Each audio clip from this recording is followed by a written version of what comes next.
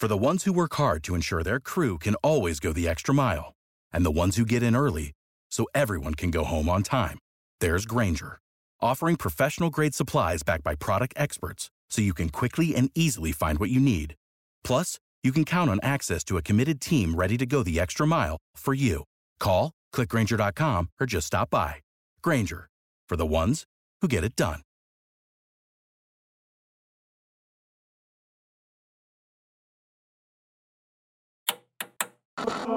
With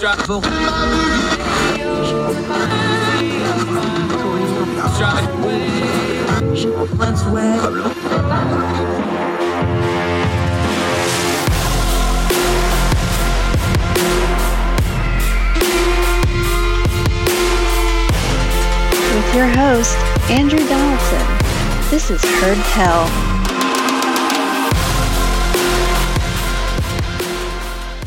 Welcome to Heard Tell. Thursday, March the 24th. I'm Andrew Donaldson. Thank you so much for joining us as the year of our Lord 2022 continues to roll along. Got a couple of things we want to cover on the show today. A predictably tragic and horrible story out of Afghanistan. We'll touch on that, where girls are not being allowed to go to school. Kind of saw that coming, but here it is again. We're going to end the show with a little bit of a debate over Uncrustables. Yes, the peanut butter and jelly that you can fit in your hand and fit in your freezer and fit in your lunchbox. We'll end the show on a lighter note with that. Also, domestic politics. Mark Meadows, former congressman, former chief of staff to President Trump's, got himself in a little bit of hot water because he was registered to vote in a mobile home on the side of a mountain that he never lived in while he lived in Alexandria, Virginia. I'm going to touch on that a little bit and how those that protest too much probably have a little bit of dirty laundry in their closet. Let's start out in Utah. Governor Spencer Cox has vetoed a transgender sports bill out there. Now, we're not going to rehash the entire transgender sports debate here, especially among younger people. We can do that in other places at other times. What's notable here is I want to draw attention to some of the things he says in the letter he's writing about this bill. Quoting from his letter, "Finally, there is one more important reason to veto this bill. I must admit I am not an expert on transgenderism. I struggle to understand so much of it, and the science is conflicting. When in doubt, however, I always try to err on the side of kindness, mercy, and compassion. I also try to get proximate, and I am learning so much from our transgender community. They are great kids who face enormous struggle. Here's the numbers that are the most impacted by my decision." This is Spencer Cox, the governor of Utah, Republican governor in what may very well be the reddest state in America. This is what he writes in his letter vetoing this legislation. 75,000 high school kids participate in high school sports programs in Utah. 4 transgender kids play high school sports in Utah. 1 transgender student playing girls' sports. 86% of trans youth report suicidality. 56% of trans youth have attempted suicide. 4 kids, this is Spencer Cox writing, governor of Utah, Republican governor of Utah. 4 kids and only one of them playing girls' sports. That's what all this is about. 4 kids who aren't dominating or winning trophies or taking scholarships. 4 kids who are just trying to find some friends and feel like they are part of something. 4 kids trying to struggle to get through each day. Rarely has so much fear and anger been directed at so few. I don't understand what they are going through or why they feel the way they do, but I do want them to live. And all the research shows that even a little acceptance and connection can reduce suicidality significantly. For that reason, as much as any other, I have taken this action in the hope that we can continue to work together and find a better way. If a veto override occurs, by the way, it's almost certainly going to in the state of Utah, I hope we can work to find ways to show these 4 kids that we love and understand them, and they have a place in our state. I recognize the political realities of my decision. Politically, it would be much easier and better for me to simply sign the bill. I have always tried to do what I feel is right, regardless of the consequences. Sometimes I don't get it right, and I do not fault those who disagree with me. But even if you disagree with me, I hope this letter helps you understand the reasons for my decisions. That's Spencer Cox, governor of Utah, Republican governor of Utah, writing about the reasons he vetoed this transgender sports bill out in Utah.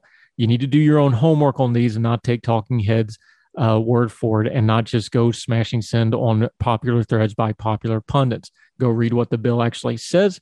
Go read what the governor wrote about it, why he vetoed it, and you can pay attention to what happens going forward. These are touchy issues. I appreciate the governor's words here, and I want to amplify them. While there are big examples like the University of Pennsylvania swimmer right now, who clearly and obviously has an unfair competitive advantage because of what they are doing. That's the exception, though. I point again to the governor's words here.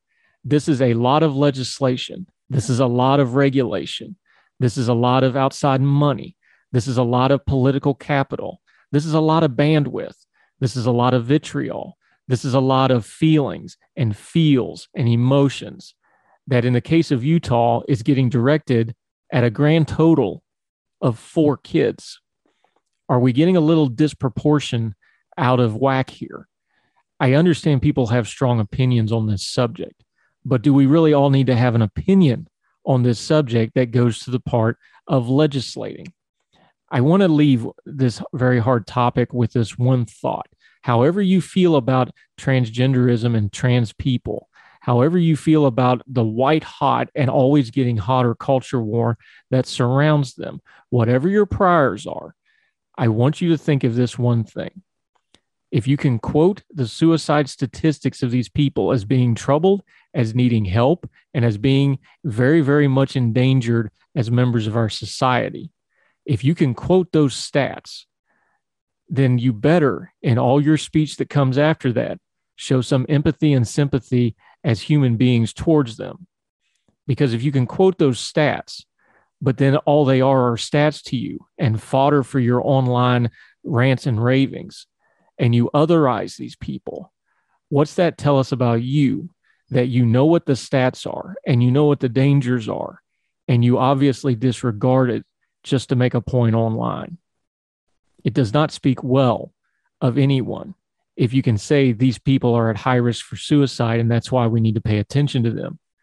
And then you turn around and put attention on them just for you to score social media points or culture war points. These are human beings. You need to treat them as such.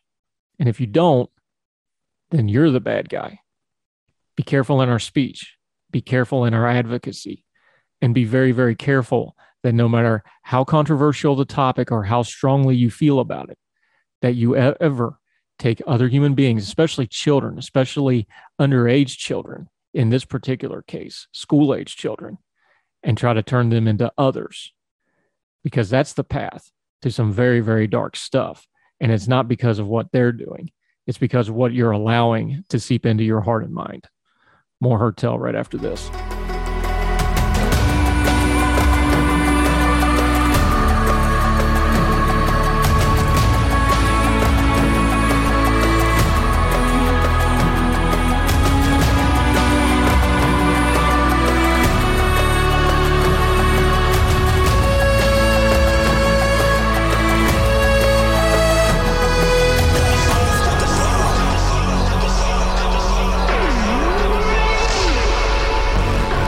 Welcome back to Hertel, the tangled web we weave.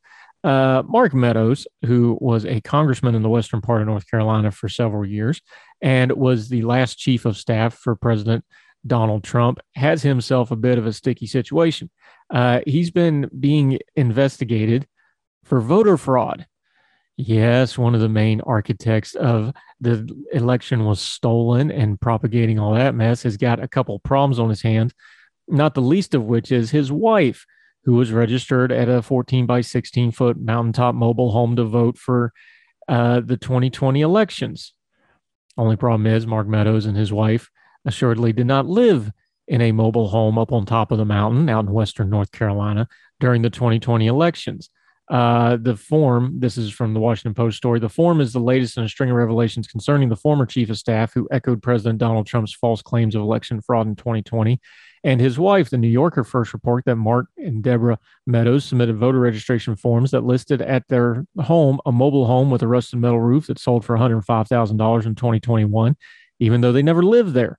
North Carolina officials announced last week that Mark Meadows is under investigation for potential voter fraud. The fact checkers reporting showed that 2020 Deborah Meadows signed 3 forms: a voter registration form, an absentee ballot request, and the one-stop voting application that warned of legal consequences if falsely completed and signed. The state by the North Carolina State Bureau of Investigation made no mention of Deborah Meadows, and officials declined to say whether the probe would also examine her actions in addition to the ongoing investigation into Mark Meadows. The voter registration form asks residents this question: where you physically live, that's in quotes, and is signed under the penalty of perjury, that's also in quotes. All of us that are registered to vote sign the same form. According to New Yorker's reporter, Meadows and his wife have never lived there, and Meadows himself may have never set foot in the home, which is located 4 miles north of the border with Georgia in western North Carolina. 6 months earlier, in March of 2020, Meadows sold for $370,000 a home in Sapphire, North Carolina, meaning the couple no longer had a place of residence in the state. Instead, they mostly spend their time in a condominium in Old Town Alexandria in Virginia. Deborah Meadows used the old Sapphire registration to cast a ballot in the June primary runoff election for someone for whom she had done fundraising. We'll keep an eye on this.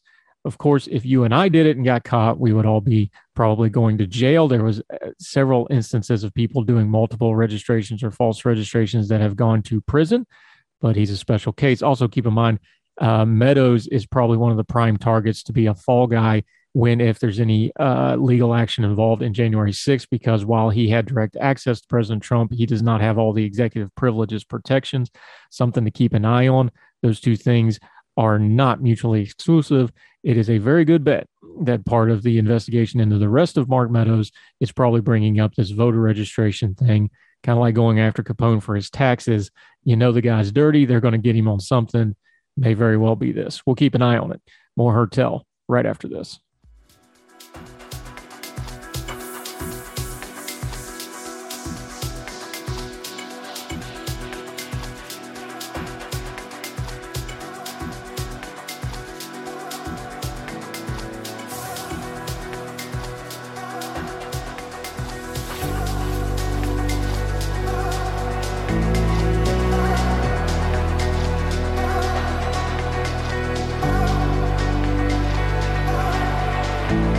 Welcome back to Hertel. She's one of our favorites. Been a while since we've had her. Glad to have her now. She's the senior editor at ordinary-times.com, a fabulous writer. She is also a double Mountaineer graduate of WVU, including the law school, which is what we're going to be talking to her about.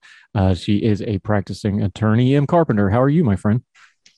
I'm well, thank you. How are you? We're doing fantastic. Okay, so we're going through the confirmation hearings for Ketanji Brown Jackson. We have the normal silliness, which we'll get into in a minute. But first, let's start with something basic. You went to law school. I did not. So we have something that's going on. I think it's becoming a little bit like our HIPAA discussion and like Nuremberg codes and some other things that you rail on, where people start using a legal term to sound like they know what they're talking about with legal things, but they have no idea what they're talking about. That guy that has that program that I don't like to talk about is once again bringing up and demanding that we see Judge Jackson's LSAT scores. Would you please, slowly, with small words for the people from Logan and the folks out in Overflow that couldn't get into the service, what the LSAT is, what it isn't, and what it does and does not apply to? Sure. The LSAT is the law school aptitude test. It's basically the SATs for law school that you take, and after you finish college and you're trying to get into law school, you take the LSAT. It's an entrance exam.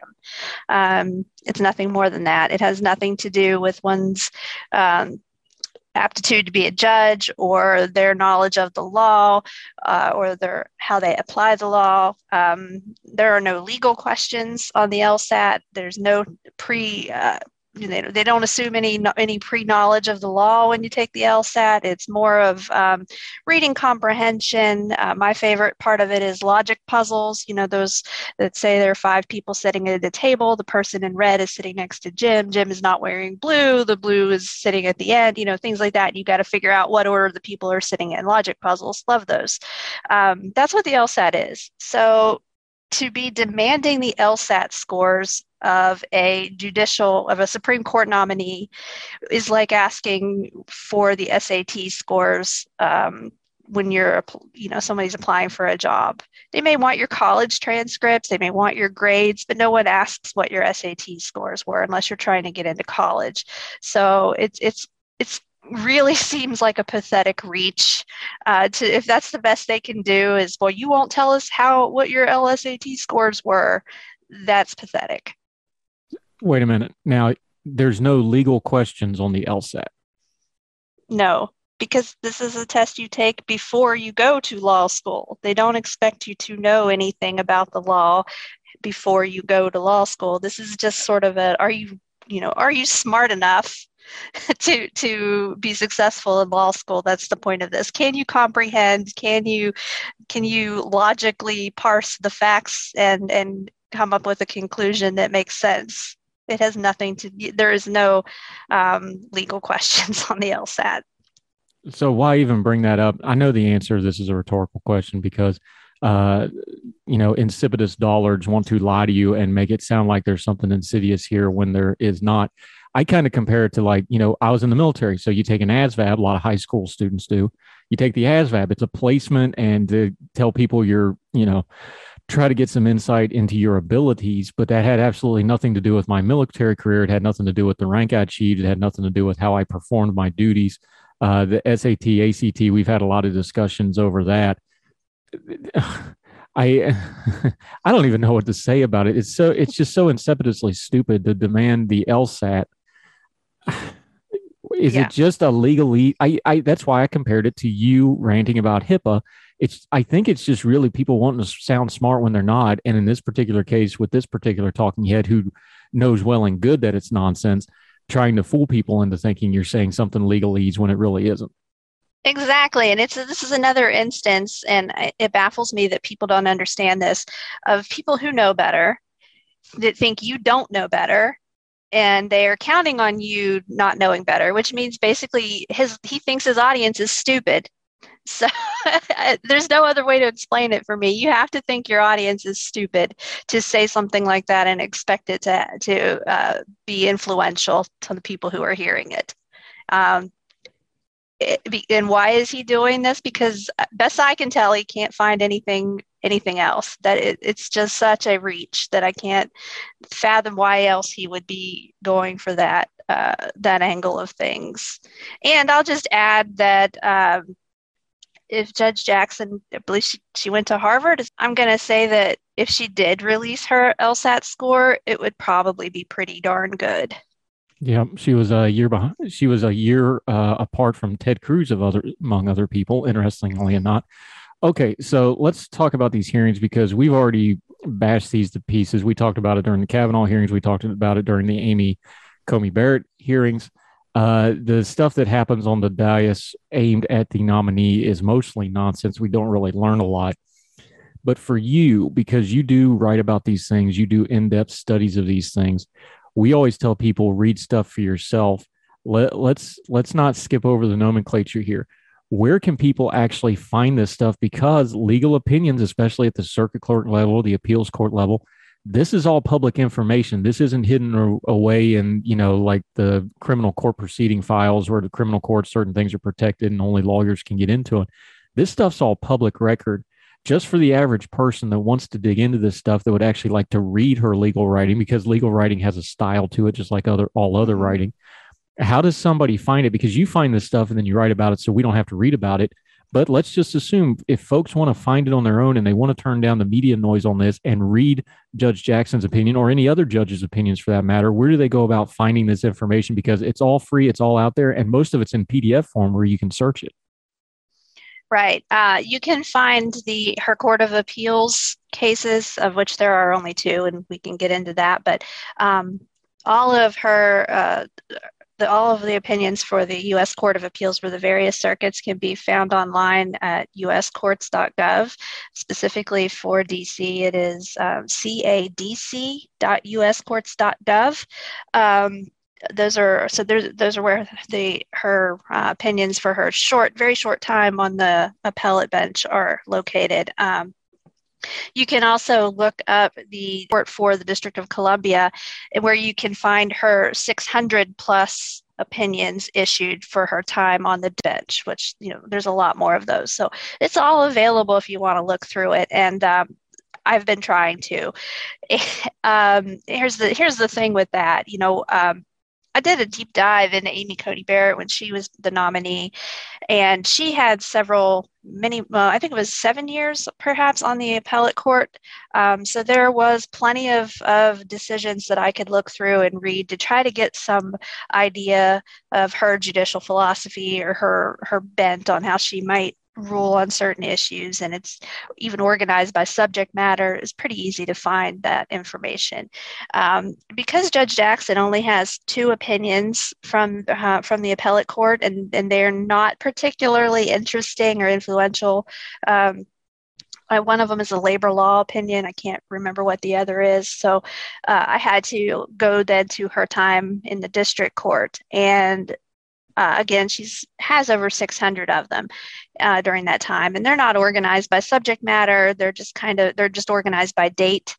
So I can find her name and see which opinion she wrote, but I have found in clicking through just kind of randomly trying to find something interesting, a lot of what I'm seeing are just, 2-page orders or memorandums that are accompanying an order to dismiss a case. And if you think about it, she's sitting in the district where people are suing the government routinely. And when that happens, you get a lot of crackpot cases. So, we have a lot of short opinions dismissing cases brought by pro se litigants who think the government is spying on them personally, or trying to sue the Department of Justice because their ex-wife is trying to get child support. It's just craziness. So it's really hard to dig through all of those things and find interesting or cases that are helpful in trying to form an opinion. They're there. I just have a full-time job, which makes it very hard to find all of them. So there are a few interesting things on there, I can say. It's just that it's difficult to find. And so I think that rather than going out and trying to read these things for themselves and trying to dig through these, finding the needles in the haystack of the substance, they're going to pull out things like her LSAT scores. I know Tucker Carlson, I hate to say it, sorry I said the name, he should not be named, isn't reading any of these opinions. I'm positive. And one other thing before we move along on it, because of that day job, you have argued in courts and the appeals court level. When people are saying that and they're talking about qualifications, we have different Supreme Court justices. Elena Kagan came from the academic side. Amy Coney Barrett was academic and sat on the bench both. Gorsuch, of course, was well known for his appeals court level and his legal, whether you agree with his philosophy or not. He very brilliant legal writer at the appeals court level. We have different kind of justices. Talk about the qualifications for all that district court work, because some folks were kind of saying, well, she's only been on the appeals court bench for a little less than since June of 2021. That's a lot of experience that is practicable when you're at the Supreme Court level, right?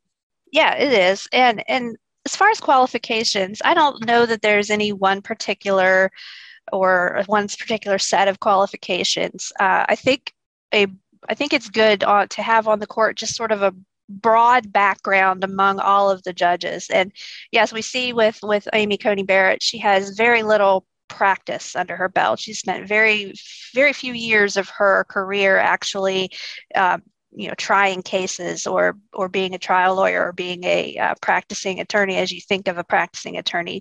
She does have a lot of, and that doesn't necessarily disqualify her, in my opinion, and I didn't think it did back when I was considering her.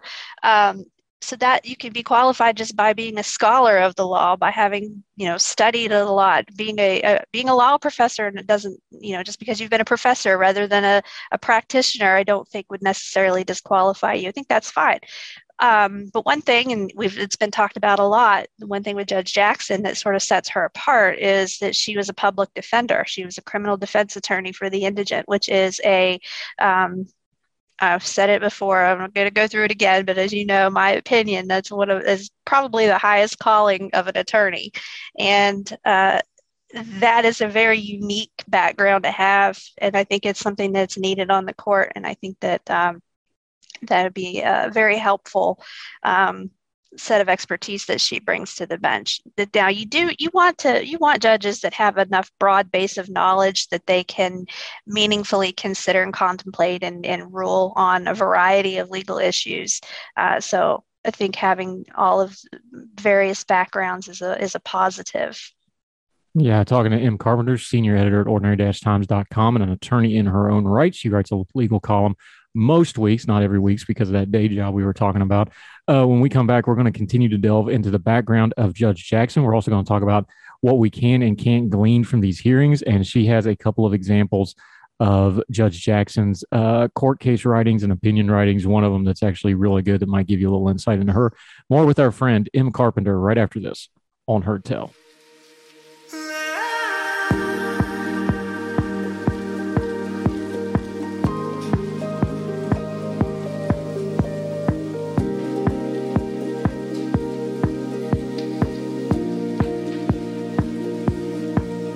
Welcome back to Heard Tell, continuing our conversation with M. Carpenter. She's senior editor at Ordinary Times. She's also an attorney in her own right. Okay, we've talked about it, the background a little bit. When you are digging through these, judges and lawyers, but especially judges when they start getting up into the district level and the appeals court level, they develop a writing style because they understand that other attorneys are reading them. And then when they go to the appeals court level and the Supreme Court level, they understand that people study their opinions. Scalia was kind of infamous for this, that he would write it very much so because he knows people's going to read it. What have you gleaned from her writing style? I know you said a lot of it's just little 2-page things, but you found a couple of examples that really does allow her personality to come out a little bit on top of just her judicial philosophy. Yeah, one in particular that tickled me, and this is going way back to 2013 when she was fairly new. There was a case in which a pro se plaintiff, Mr. Ratley, had sued the U.S. Postal Service for $341.99 for damage to a package. He made a claim under the insurance that the Postal Service offered, and he filed it basically in a small claims court for suits against the federal government, the Small Claims and Conciliation Branch of the District of Columbia Superior Court. And the judge in the Superior Court had dismissed the plaintiff or dismissed the complaint because of bad service. You have to follow certain steps and rules, and when you're serving a complaint against somebody or serving a lawsuit on somebody, and he apparently didn't do what he was supposed to do, and his case was dismissed.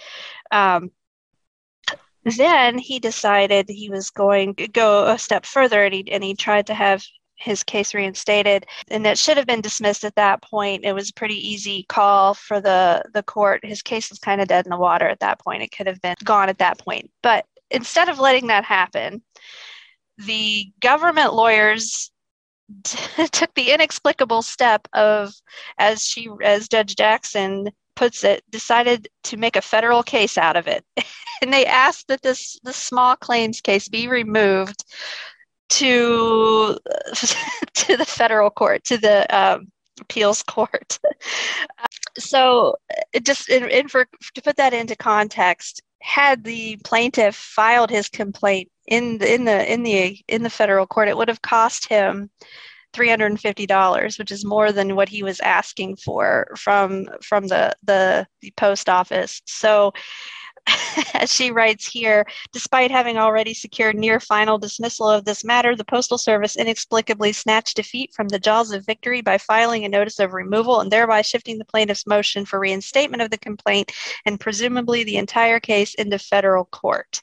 And so, Judge Jackson could have pretty quickly disposed of this case, saying that removal is improper and for other reasons, but instead she took about 7 pages basically to explain all of the ways in which the federal government was acting stupidly in this case. She says there was a lot of opportunities for the government to have backed off, and now they're going to litigate this case in federal court at a cost far greater than the claimed benefit. The Postal Service vigorously maintains that the agency properly removed the plaintiff's reinstatement for 2 reasons. Because one, the USPS is a federal agency and was improperly sued in state court, and second, because the plaintiff's motion for reinstatement constitutes a removable civil action. So it wasn't so much that they couldn't remove it, but they didn't have to. And and they're wasting a lot of time and money here. And she says, without providing any clues to a broader, more fundamental question, why did the agency determine that removal to federal court, even if valid, was appropriately invoked under the circumstances presented in this case? But she says, nevertheless, the court is persuaded. So she says, okay, we're going to take jurisdiction of this case, and despite the fact that leaving well enough alone would certainly have been the easier, less costly, and more efficient matter for the option of this dispute. Of course, she's saying, had they just left this case in the lower court, it would have been dismissed and it would have been over with. But instead, they're going to spend all this time and money removing it. And if you read the opinion, and it's only 7 pages, it's really actually slyly funny. She's not overtly critical or being rude to the defendants here, to the post office here, but if I was the attorney in this case reading this, I would have felt really dumb when I was done reading it. So it's a good read. It's a good example of her writing. And I think it's one worth looking up. It is, again, it is Ratley, Ratley versus United States Postal Service from a 2013 case. Unfortunately, I did follow up to see what happened with this case. And Mr. Ratley, I think, found himself a little overwhelmed by the process and procedure of the U.S. District Court. I kept saying appellate court, but I meant district court. And so he apparently did not follow up and didn't file any more pleadings, and his case was ultimately dismissed, and the U.S. Postal Service won, unfortunately. But it's a good read. It's a good, funny case. It was the only one so far that I found that was really interesting and easy to read and a fun opinion, in my opinion. Yeah, talking to M. Carpenter, senior editor of Ordinary Times, and an attorney who explains legal things so well that even I can understand them. That's fun. A little less fun is some of the stuff going on in the hearings. I don't want to get into the technicalities of the case law because they keep bringing it up and up. But when you hear the senators bringing up the child porn cases and things like this, you've done a review on her now. You're looking through her stuff. How hard do they have to dig to find a case like that, and how applicable is it really to her broader legal theories? Because I know it's scary words because you start talking child molesters and child porn and all these really scary, ugly, wicked things that do need to be severely punished. Nobody's saying they shouldn't be. But also there's a little bit of a thing here is, you're also dealing with victims. You're often dealing with victims who are victims themselves. There seems to be a little bit of a problem here where they want to talk about judicial discretion as a one-way street when it's not. It's an entirely complicated thing. Yeah, for the first part of your question about how they had to dig to find this, I feel like somebody put a bug in their ear. Somebody maybe who is involved and was unhappy with the outcome of that case may have alerted them to its existence, because otherwise, finding that would have been very difficult.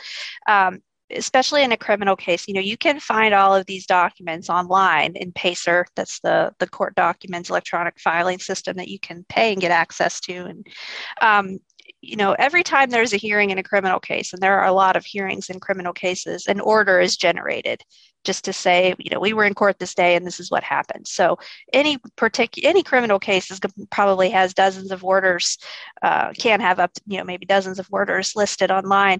And you would have to you'd be digging through all of these orders, trying to find a sentencing order or a sentencing memorandum. You would really be drilling down through levels of documents and to try to find something that specific. It's not something that you're just going to run across by browsing. So I think probably someone put a bug in someone's ear to look at that particular case, because it does sound icky on the surface. It is an easy one for her opponents to latch onto and make a big deal about, because it is such a sensitive topic, and nobody wants to be on the side of leniently punishing people with child sexual abuse material on their computers. I think in this case, it was an 18-year-old high school student, which may or may not have played into the judge's decision there. And again, yeah, we don't want to get into it too deeply, but judges do have discretion, and quite often they use it in the opposite direction. And they, especially in federal court, some sentences can be really severe, and it's not as common for a downward departure from guidelines to get a lesser sentence, in my experience. So that's an interesting case as well for them to highlight. It's unfortunate that it's this particular topic. I wonder if they looked as hard for perhaps, a white collar criminal whose sentence may have diverged below the sentencing guidelines or below a prosecutor's recommendation. And if they would have made as much of a point of pointing that out, probably not. I got a little frustrated listening to it because Senator Josh Hawley, who I hold in high contempt because I don't care for him at all, but he kept arguing with the judge of like, well, Congress's guidelines were this, that, and the other. And he kept coming back to, he's like, well, there's the federal guidelines, and then there's the sentencing guidelines, and then there's the Congress wants this and Congress wants this. And I'm sitting there and I just want to throw something on the TV like, yes, and Congress shouldn't have had a role in any of this because it was once again a symptom of legislation of do something of mandatory sentencing, which almost never works out well once it actually goes to the practical level of the criminal court system. But that's another debate for another day, isn't it? Yeah, I agree. Talking to M. Carpenter. Before we got to let you go, though, let's go back to Judge Jackson for just a second. She's going to be confirmed. This is all dog and pony shows. She's going to get confirmed. I suspect she'll probably get a couple of Republican votes somewhere in here as well. This is not a flipping of the court. This is a progressive with another progressive who's well in the main line of the progressives. Most legal scholars we've been reading says she's going to be somewhere between Kagan and Sotomayor. She's well within the mainstream of that judicial philosophy. What do you see us going forward with Supreme Court nominees? Because Amy Coney Barrett wasn't quite as bad as Kavanaugh. This one's not boring, but it's more. What does it say to us about our legal system and the way we what does it say about us and our legal system and how we perceive the Supreme Court that people are almost disappointed that we're having a relatively boring nomination and confirmation hearing? I know we're getting some noise on things like the child sex guidelines and things like that, but this is pretty much a boring one that's not in any doubt. Does it speak really ill to us? Because I think it does, that folks are almost disappointed that this isn't turning into a big free-for-all.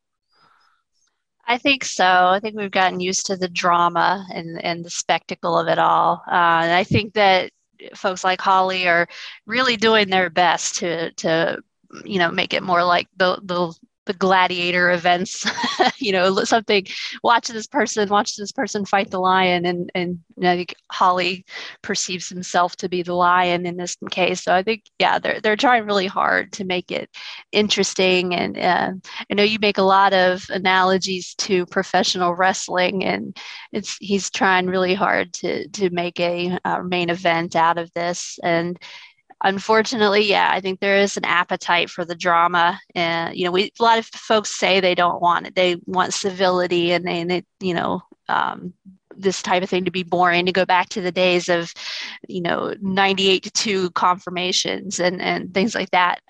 It's not where we are right now, unfortunately. And as long as people continue to eat up this kind of contentiousness, it's probably going to continue. It's great for the fundraising for people who are like Hawley, are making big spectacles of themselves and making it about them, as a lot of the people on the other side, and for Kavanaugh and Amy Coney Barrett, they were all giving stump speeches, and that's what this is. Yeah, to your point, Ruth Bader Ginsburg, nominated August of 93, 96-3 vote. Stephen Breyer, who obviously is apropos to the moment, 87-9 in 1994. It wasn't that long ago. This like even the Obama era, which was highly polarized, highly political era, Kagan and Sotomayor were both 63-37 and 68-31 respectively, basically the same spread. And then you get into some of the more real contentious one. I remember when they did Alito, which a lot of people had a problem with Alito. Even he, with all that, he was 58-42. It wasn't really close. And a lot of people had, how do I say this kindly, because I know he's not your favorite either.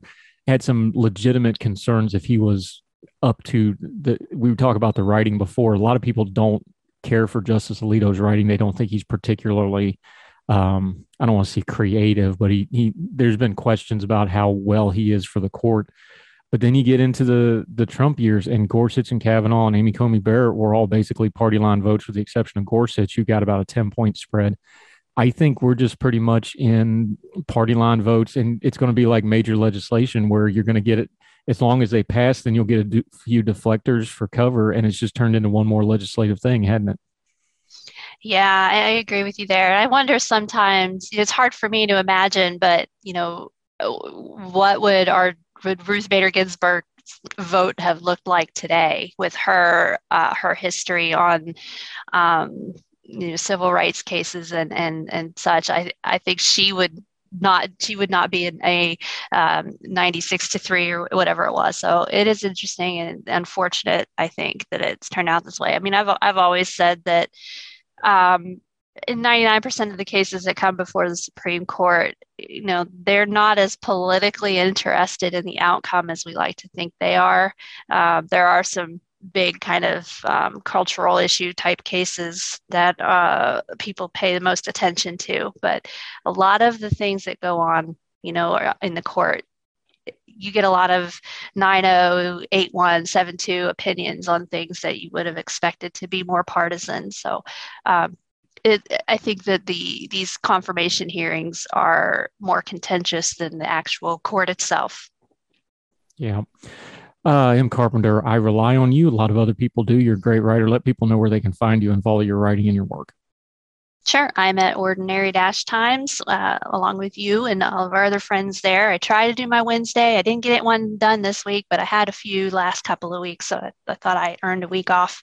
Also on Twitter at WV Esquires. Follow me. It's unfair that you have so many more followers than I do, so it's time for people to jump on the M train. Yeah, well, I showed up to work this week, so there. Availability is half of greatness.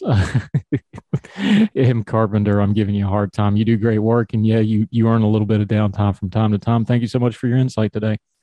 All right, thank you. Yes, ma'am.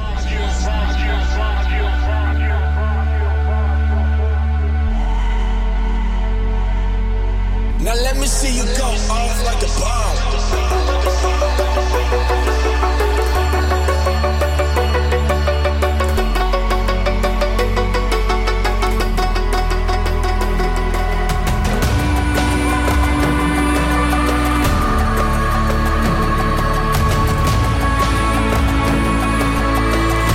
Welcome back to Heard Tell. File this one under tragically predictable. The BBC, the Taliban. Of course, we're talking about Afghanistan and the complete mess we left that country in.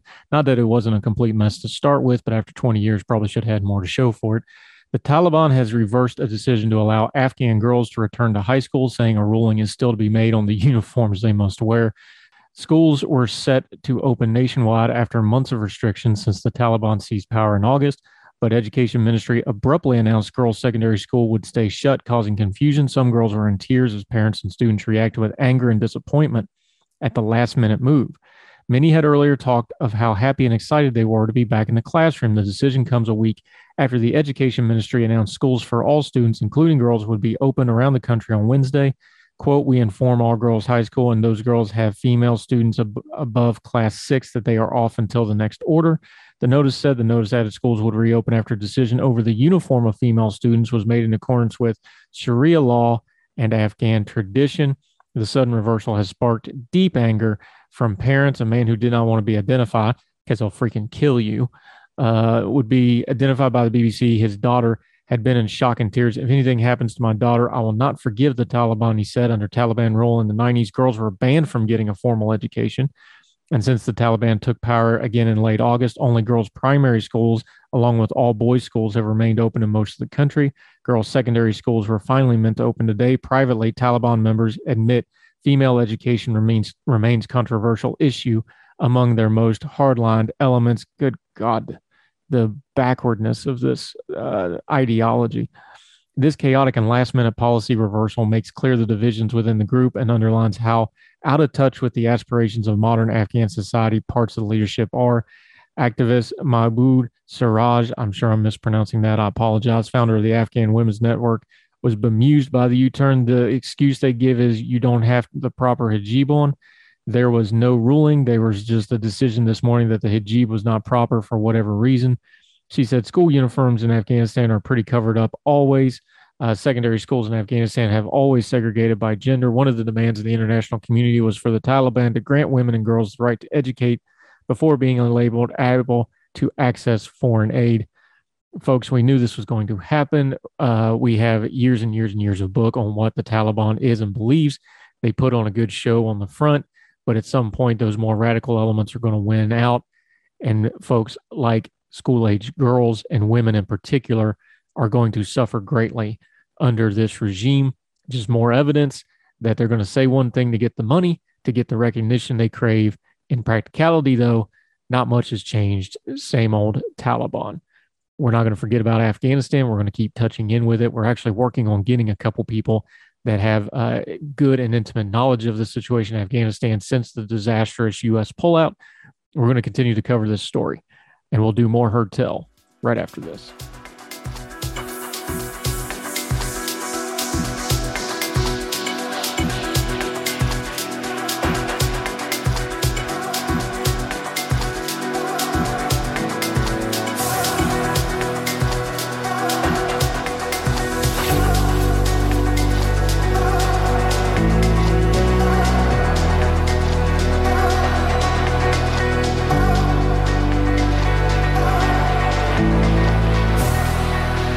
Welcome back to Heard Tell. You know, we always try to end on a little bit of a lighthearted note.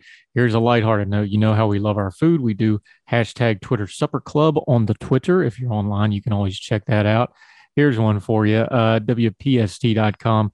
Are Uncrustables just for kids? Do you know what I'm talking about? Uncrustables is from the piece.